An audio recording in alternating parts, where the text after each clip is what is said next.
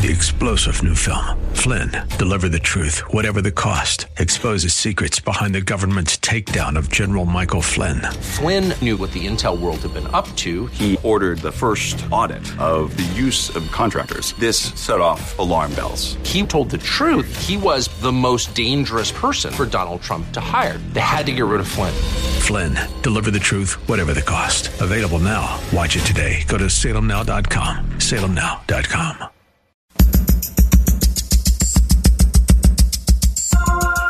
Live from Northern California, it's Lifeline with Craig Roberts. He's the host of Northern California's longest-running conservative talk show. He's a man with a message, a conservative with compassion.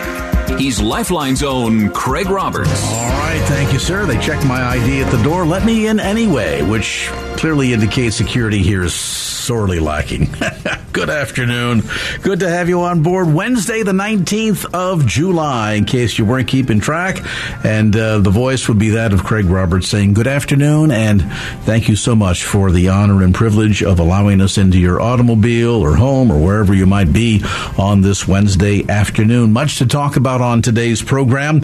And so without any further ado, as they say in the show business world, we're going to get right down to cases. Let me begin first with a bit of good news. We have, of course, on this program, on this radio station, talked a lot about issues related to sex trafficking. It has been, wow, talk about a black eye for the United States, and particularly for a state like California, which you would suspect with as much people that live here, the amount of money that comes and goes, and tourist trade and whatnot, that it would be a bigger issue here than maybe in, I don't know, Wyoming or something. But you would also think that there would be every effort made, recognizing how severe the casualties are, particularly for young people. They get pulled into all of this. Oftentimes they are runaways who literally fall prey to sex traffickers, and then through a variety of means of coercion and manipulation and drug addiction and things of this sort, get pulled into all kinds of unfortunate behaviors. And you would think that the response to that would be, well, once that happens, if somebody gets caught engaged in human trafficking, they should be facing the stiffest penalties possible. Yeah, but there's a few here in California, in the California State Legislature, that instead of taking pity on the victims, instead take pity on the perpetrators. Let's get more in an update. I said it's good news. We're going to find out why. Greg Burt joins us, Director of Capital Engagement on behalf of the California Family Council. And I understand that this has taken a bit of a reversal in the vote on this particular measure, addressing at least part of the sex trafficking problem here in California. But give us a little bit of a background, if you would, Greg, as to the initial vote and then what's happened now. Yes, appreciate you having me on, Craig. This bill has had a roller coaster. Actually, this whole idea, I'm not sure most people realize, but here in California, human trafficking is not considered a serious felony. It's just a regular felony, but if it's not a serious felony, it means it's not. It doesn't apply to the three strikes rule. Meaning, in the three strikes rule is these are serious crimes that have been done several times, and by the time the third strike comes, the third conviction, you can go to prison for life. But human trafficking isn't one of those, surprisingly. And so Shannon Grove out of Bakersfield had introduced this bill, a bipartisan bill, to make human trafficking simply a serious felony. She did that last year. It failed in the Senate, but she brought it back this year. But in order to get it out of the Public Safety Committee in the Senate, she had to change the bill, and it only applies to sex trafficking of minors would be considered a serious felony. And once she did that, it got full approval in the state Senate, 40 votes to none.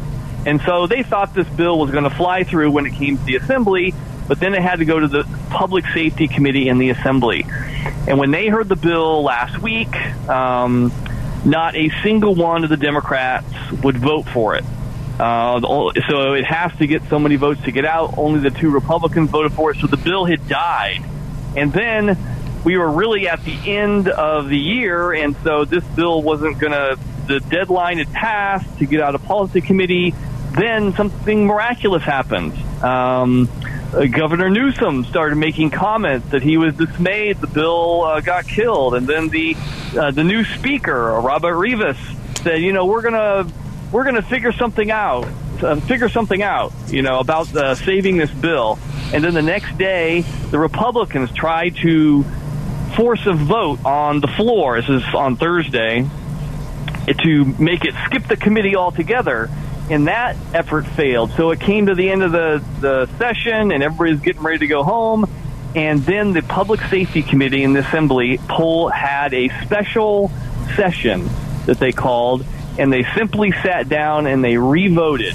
And a bunch of the Democrats changed their minds, including the chair, Reggie Jones Sawyer. And he changed his mind, and he didn't explain why, but they voted yes.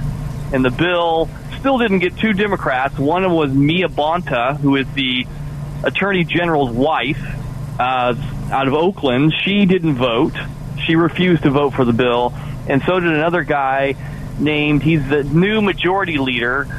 His name is Isaac Bryan, and he refused to vote for the bill. But the bill got out. So that was a miracle, and that was last Thursday. I find it astonishing, Greg, and we've been covering a story here on the program in the last week related to a small bedroom community here in the Bay Area called Union City that recently took a vote approving the city's third marijuana dispensary or pot shop in a now, for the first time, purely residential area. And, when residents and families came and said, hey, wait a minute, our kids walk past this location every day. We've got a senior citizens retirement community across the street. And yet 3 members of the Union City Council looked right past that and said, yeah, we don't care. It just astonishes me how there are degrees to which elected public officials, particularly in the state of California, can look right past what is in the best interest of protecting the most vulnerable people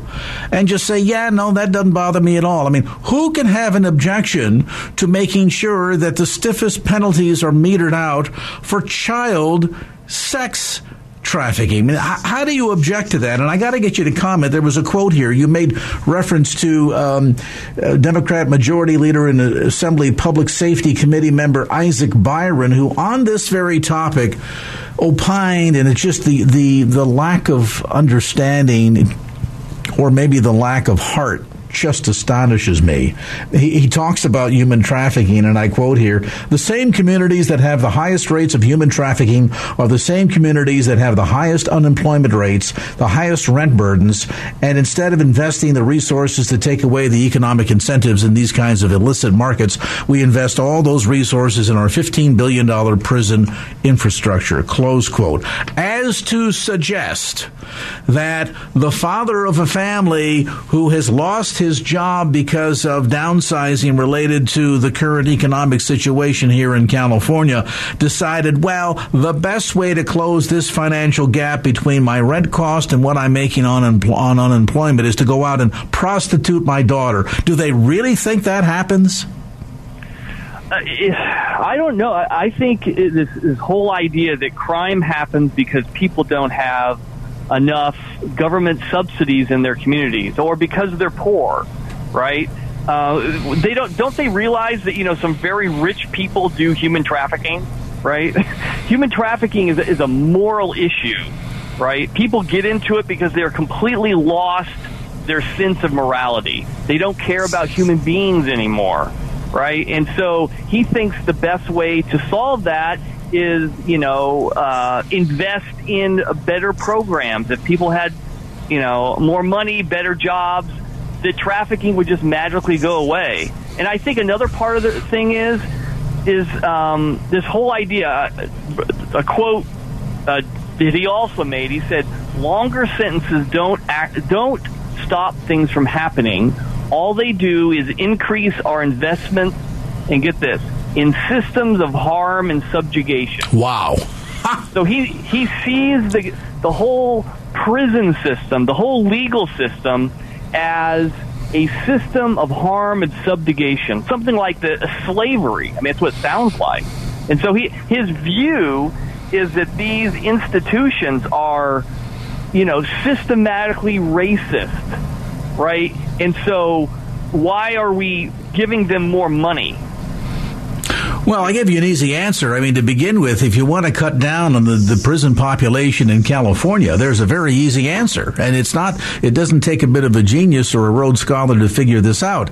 Just stop committing crimes. And to go to the failure of the logic, the lack of critical thinking by some of these politicians to suggest that, well, this is all about poor people that are desperate, that are engaging in this behavior because they need money to put food on the table. Well, then why didn't Pablo Escobar, when he became a multi-millionaire 10, 20, 30 times over, then suddenly say, okay, I have enough food for my family, I'm now going to shut down my drug cartel and become a philanthropist and better my community? Well, that never happened because it's criminal behavior based on an innate sin nature, not based on some need to pay the rent. And it's just horrific that there is greater sympathy, apparently, by some of these politicians shown toward the criminals than it is toward the victims. Explain that to me.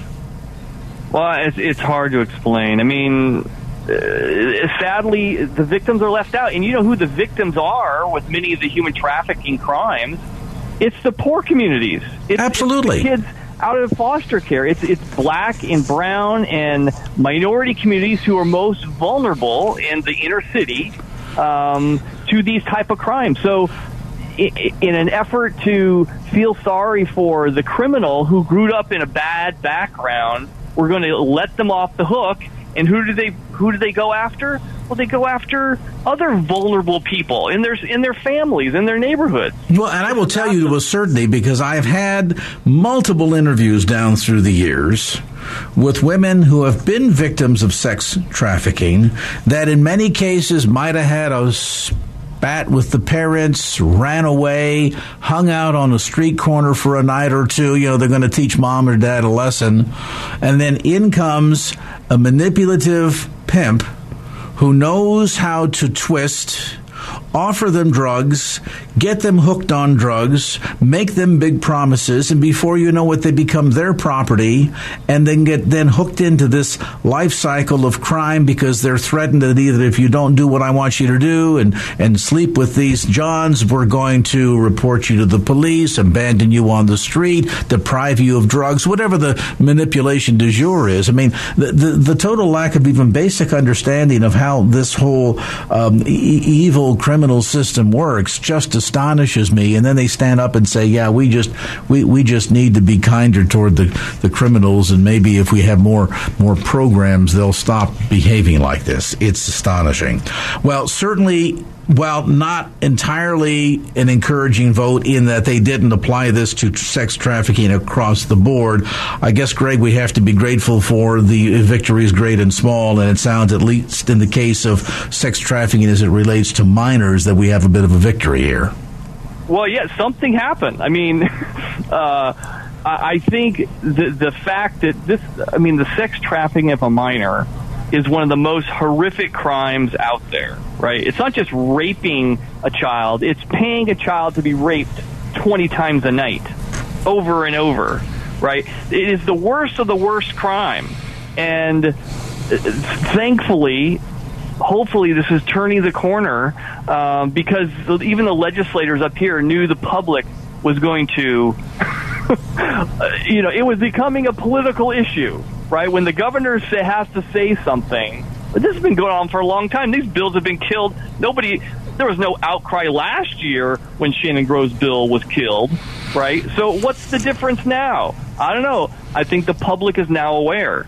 Well, I think at the end of the day, what you do, what I do becomes so critically important. And of course, that's only part of the formula. The public needs to become not only aware, but needs to become involved. Somebody has got to say enough is enough. A line in the sand needs to be drawn. I believe we're all going to be held accountable otherwise. You know, when we're allowing children, when we're failing to protect the most vulnerable, be it senior citizens or children or babies in the womb, whatever the case may be, when we're not doing an all-out effort to try and protect them, what kind of monsters have we become? Or how have we just allowed our conscience to be so seared that we no longer respond with righteous indignation? You know, I'm not suggesting go burn the Capitol building down by any means, but you need to let your representatives know, hey, this is a field too far. And we're grateful that that message was certainly received by this State Assembly Committee, and I want to thank again Greg Burt for that update. Details, by the way, on this story and more online at CaliforniaFamily.org. That's CaliforniaFamily.org. Thanks again, Greg, for that update. And I'm just going to kind of put a postscript on that by saying this story that I just referred to in Union City is another example where the city council approved the first recreational marijuana store, saw dollar signs and said, hey, if you can get X number of millions off of one, two will double that number. And then, hey, let's see if somebody wants to apply for a third one. Oh, you want to put it in a residential neighborhood near senior citizens and children? Yeah, well, you know, listen, look at all the money we can use for the city. This will be wonderful. Let's go ahead and approve it. What the residents of the area care about? Yeah, we don't worry about them. Money is what's important. You know, if there isn't quid pro quo going on in many of these cases, there's certainly a sense of greed, and they get this altruistic sense of greatness about themselves that they think, well, the end justifies the means. If we can bring more money in, we'll be able to open up more playgrounds across town. Completely ignoring the fact that you're destroying the peace and quiet of a neighborhood, inviting violent crime, and certainly evidence right in Union City, my goodness, between people driving cars into these marijuana stores because they want to do a break-in, to violent armed robberies and shooting people. And they don't look at that. They don't look at the negativity. They don't look at the statistics related to what happens to young people who get involved in marijuana and the impact on not only their school grades, later on as an adult, they get lazy, they underperform at work, they get high and drive and then run into people, all of this. Instead of looking at all of that, say, no, look at all the money it's going to bring in to our coffers. Wow. We've got to stand up. By the way, if you happen to live in Union City, send an email to the mayor there and ask the mayor, why did you vote in favor of this and against senior citizens, children, and family of Union City? You can email Carol Dutra Vernacci at carolD@unioncity.org. She, by the way, is going to be termed out at the end of 2024, for which I'm sure there's a good percentage of residents of Union City that are probably applauding in the calendar to arrive at December of 2024. But meanwhile, I will tell you, too, that would like to be around for a while, that'll be up for re-election, that you do need to reach out to Jaime Patino, Jaimep for Patino, at unioncity.org, and Scott Sakakihara, Scott S., at unioncity.org. Email those two politicians and say, why? Why are you ignoring the best interests of the residents of that community? If you're so pressed to put another recreational marijuana store in place because the revenue of the first two is not enough, at least find a neighborhood that's not going to ruin the quality of life for all the residents who live about it. That's not going to threaten the safety and security of children and senior citizens nearby. We've got to start letting these politicians know, because otherwise, are we all going to just pack up and move? Is that the answer? Just let them win? Let's all pack up and move to Texas.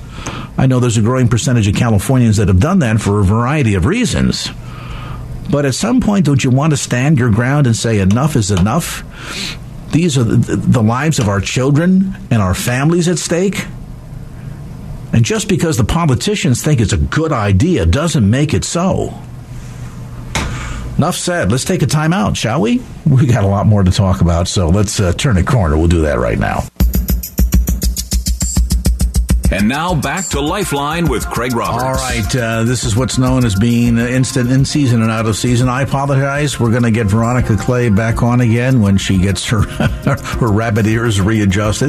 Sometimes with these cell phones, you think you're in a good spot, and surprise! All right, so we'll catch up with her at another time. Meanwhile, I want to turn a corner. You've seen Iran in the news again. Now there's some concerns regarding sending military over in that neck of the Gulf related to some ship disputes. You might have read recently that the so-called morality police are back at it again, making sure that women that are walking the streets of cities all over the country are wearing the hijab.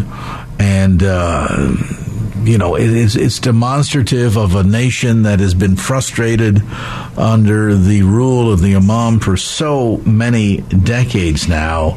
And, of course, you talk about the kind of oppression. We know what happened during the so-called Arab Spring of several years ago. There was sort of an uprising, an attempt, and they quickly squashed that right back down again. And authoritarian regimes typically do that.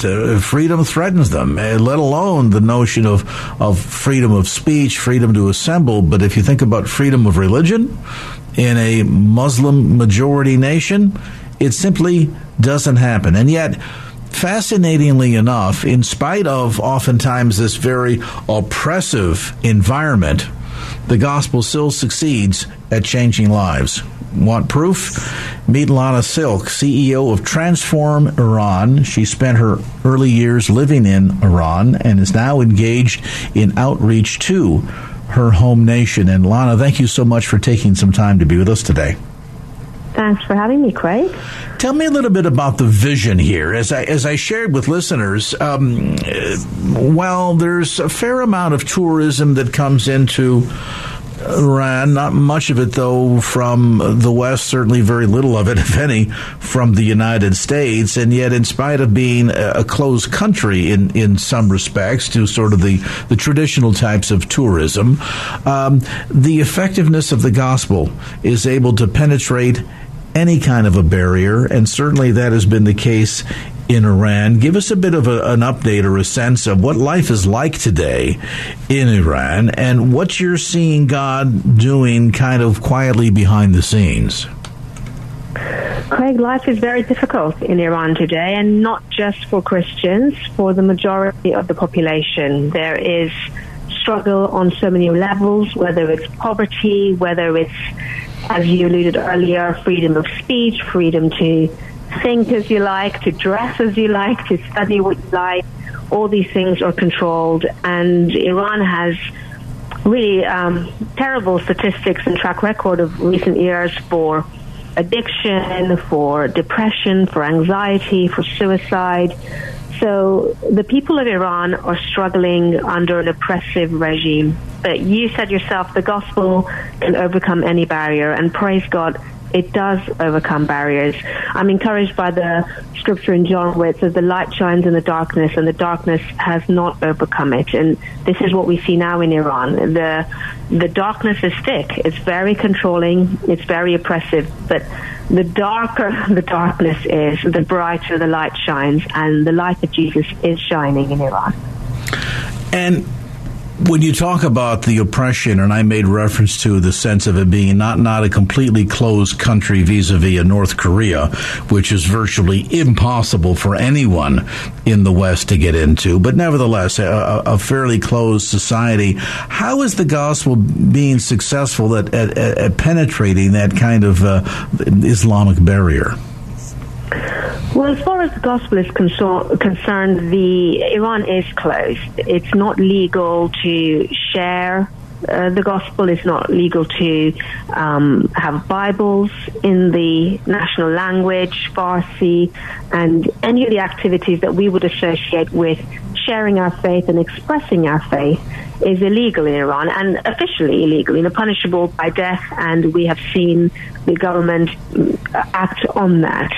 But there are ways now in the modern day that we live in to communicate with people, even if not in person, and media is our best friend here. So we use all sorts of media, satellite TV, radio, social media, the internet.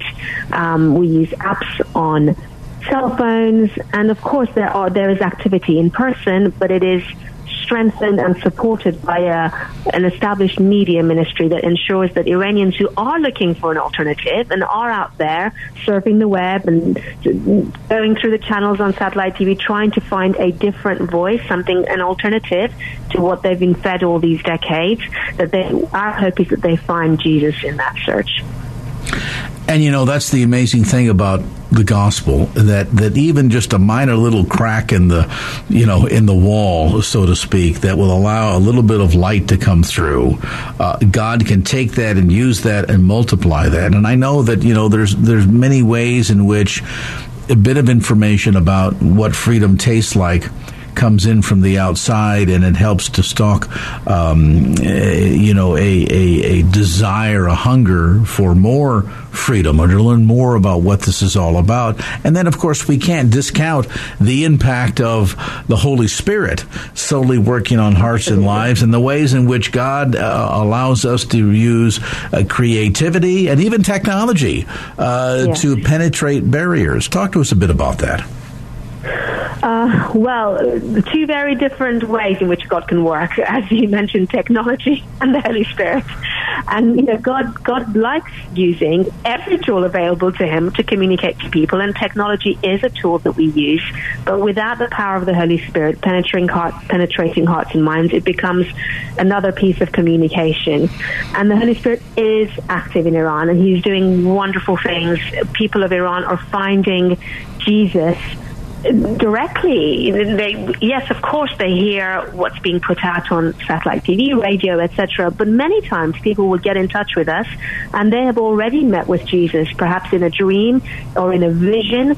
They will have experienced his supernatural touch. It's not uncommon for us to have a message, an email, or a phone call with someone saying, Jesus visited me and he healed me of my cancer, or he cured my depression, or he freed me of my addiction, and now I'm changed forever. Tell me more. Who is this Jesus? And they're full of questions, but they've already encountered him.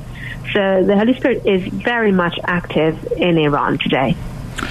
I know there's degrees to which you need to be a bit low-key in not revealing too many details in specific, because we always need to be cautious to never put active ministry at risk, particularly since the potential dangers that might ensue for people in country. And before I ask this question, that is really a serious concern, isn't it? And in other words, there are potentially some pretty serious penalties if an Iranian citizen were to be discovered distributing Bibles, for example, or engaging in what we would consider to be so-called underground or clandestine church services. So the threat is real. I mean, as I referred to that story, if you have the morality police running around town making sure that every woman on the street has her head covered, then if they take that seriously, they've got to think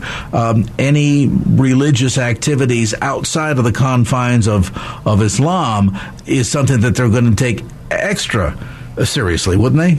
Yes, they do take it very seriously, and they're not afraid to act. There was a time where there was a little bit of a facade around all of it, and they were acting, but perhaps more in secret, and now it's gloves off. It's very serious. You can absolutely expect to be taken in for questioning, even torture, imprisonment, solitary confinement, execution. Everything is on the table as far as the government is concerned, whatever it takes to silence the Christians and to silence dissidents, any opposition to what they are trying to establish as the norm for the country. They will take action, and they do. Is Christianity seen as that real of a threat? And I pose that question because my mind goes back to the post-Soviet Union. And I know that there is lots of evidence to suggest that countries like Cambodia, like Vietnam, and to be sure, North Korea and Communist China watched what unfolded in Eastern Europe in the late 1980s, with first the collapse of Ceausescu's regime in Romania, and then subsequently seeing the collapse of the Soviet Union in the early 90s. And there was oftentimes that sense of, well, there has been the slow influence of Christianity at so many levels, and while initially they were kind of welcoming to the church, much of that, certainly in Russia, has reversed big time. And so a lot of these other countries looking at that seem to think, there's got to be something up with this Christianity business, and so therefore anytime it raises its ugly head, we're going to squash on it. We're going to put on a bit of a game for the world's sake, to be able to kind of, play the dog and pony show. So you've got the Three Self Church active in communist China. They don't tell you, of course, you can't preach the lordship of Jesus Christ. You can't baptize children. You can't evangelize. The list goes on and on. So part of that sense of fear in responding to Christianity the way they have is born out of a sense that this is a threat to us. Is it seen the same way, in a similar fashion, in your opinion, Lana, in Iran? Yes, absolutely. And we mustn't forget that we're not talking about physical things here, superficial human things. We're talking about a spiritual dynamic here, a spiritual reality. Our fight isn't against people. Our fight is against a dark realm. And so, of course, the enemy is going to be doing everything he can to try to stop or slow down the spread of the gospel. We're told in Ephesians, we wrestle not against flesh and blood, but against principalities, powers, against the rulers of the darkness of this world. So, as far as I'm concerned, the enemy isn't even perhaps the Ayatollahs of Iran or the authorities of Iran.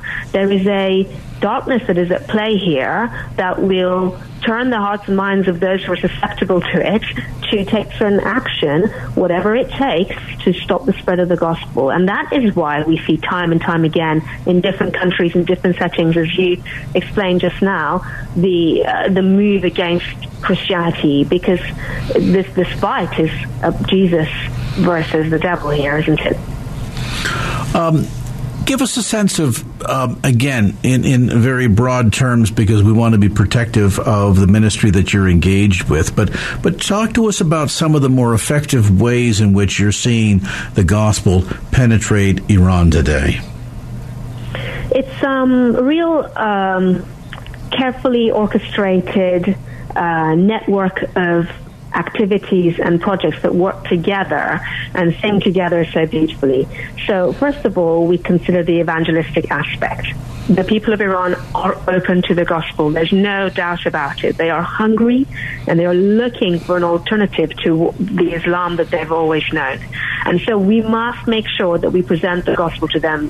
The Romans tells us, how can they call on the one they have not believed in, and how can they believe in the one of whom they have not heard? So the first step is make sure that they've heard. And so as a ministry, we consider every which way an Iranian might be looking and listening. So TV, radio, social media, printed literature too. We evangelize Iranian tourists in countries outside of Iran. In every way that we can, we want to make sure that when they're looking, what they see first is Jesus. So that's our first priority. But of course, the objective isn't just converts. Jesus has given us the commission of making disciples of all nations. And so our mind then goes to, how do we now nurture the many thousands who are coming to know the Lord? How do we help them be rooted in the Word of God? How do we help them grow? How do we help them reproduce and be effective tools in the hands of their Lord? And we invite them to engage with us in a variety of ways, whichever way they're most comfortable, in a process of discipleship.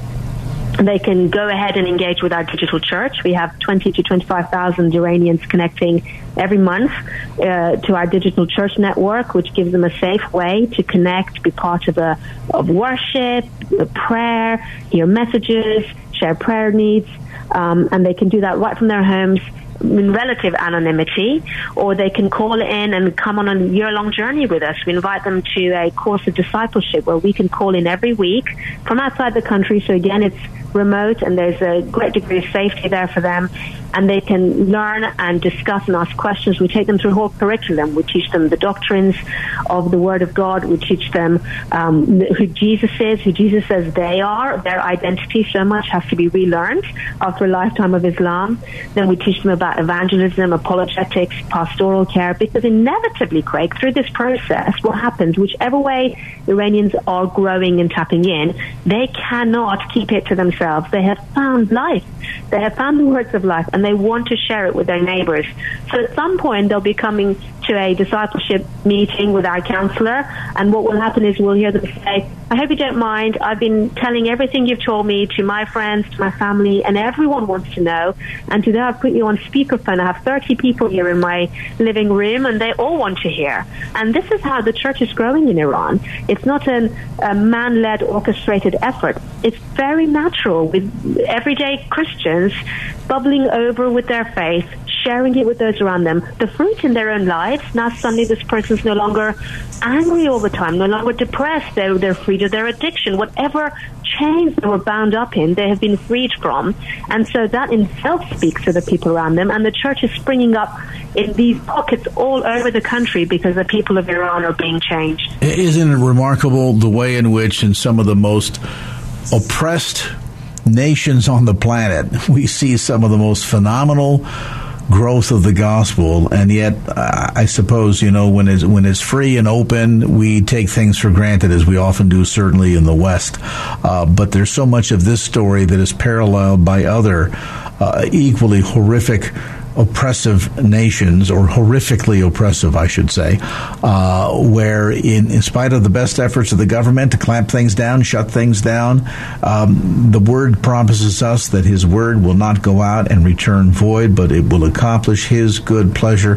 And certainly what God is doing today in Iran, while it might not be making headline news, doesn't negate the fact that there's some pretty exciting things happening. We're going to be praying for your ministry, Lana, and I want to encourage listeners to find out more and prayerfully stand behind what they are doing to reach Iran for Christ. Information available about Lana Silk's ministry, again, it's called Transform Iran, and I bet you might guess what the website is. You got it. TransformIran.com. That's TransformIran.com. I want to thank Lana Silk, the CEO of Transform Iran, for being with us today and sharing some good news that in spite of so much of the negativity that we hear about Iran, God is doing some exactly exciting things there. TransformIran.com. 3-star General Michael J. Flynn, head of the Pentagon Intelligence Agency, knew all the government's dirty secrets. He was one of the most respected generals in the military. Flynn knew what the intel world had been up to. He understood its funding. He ordered the first audit of the use of contractors. This set off alarm bells.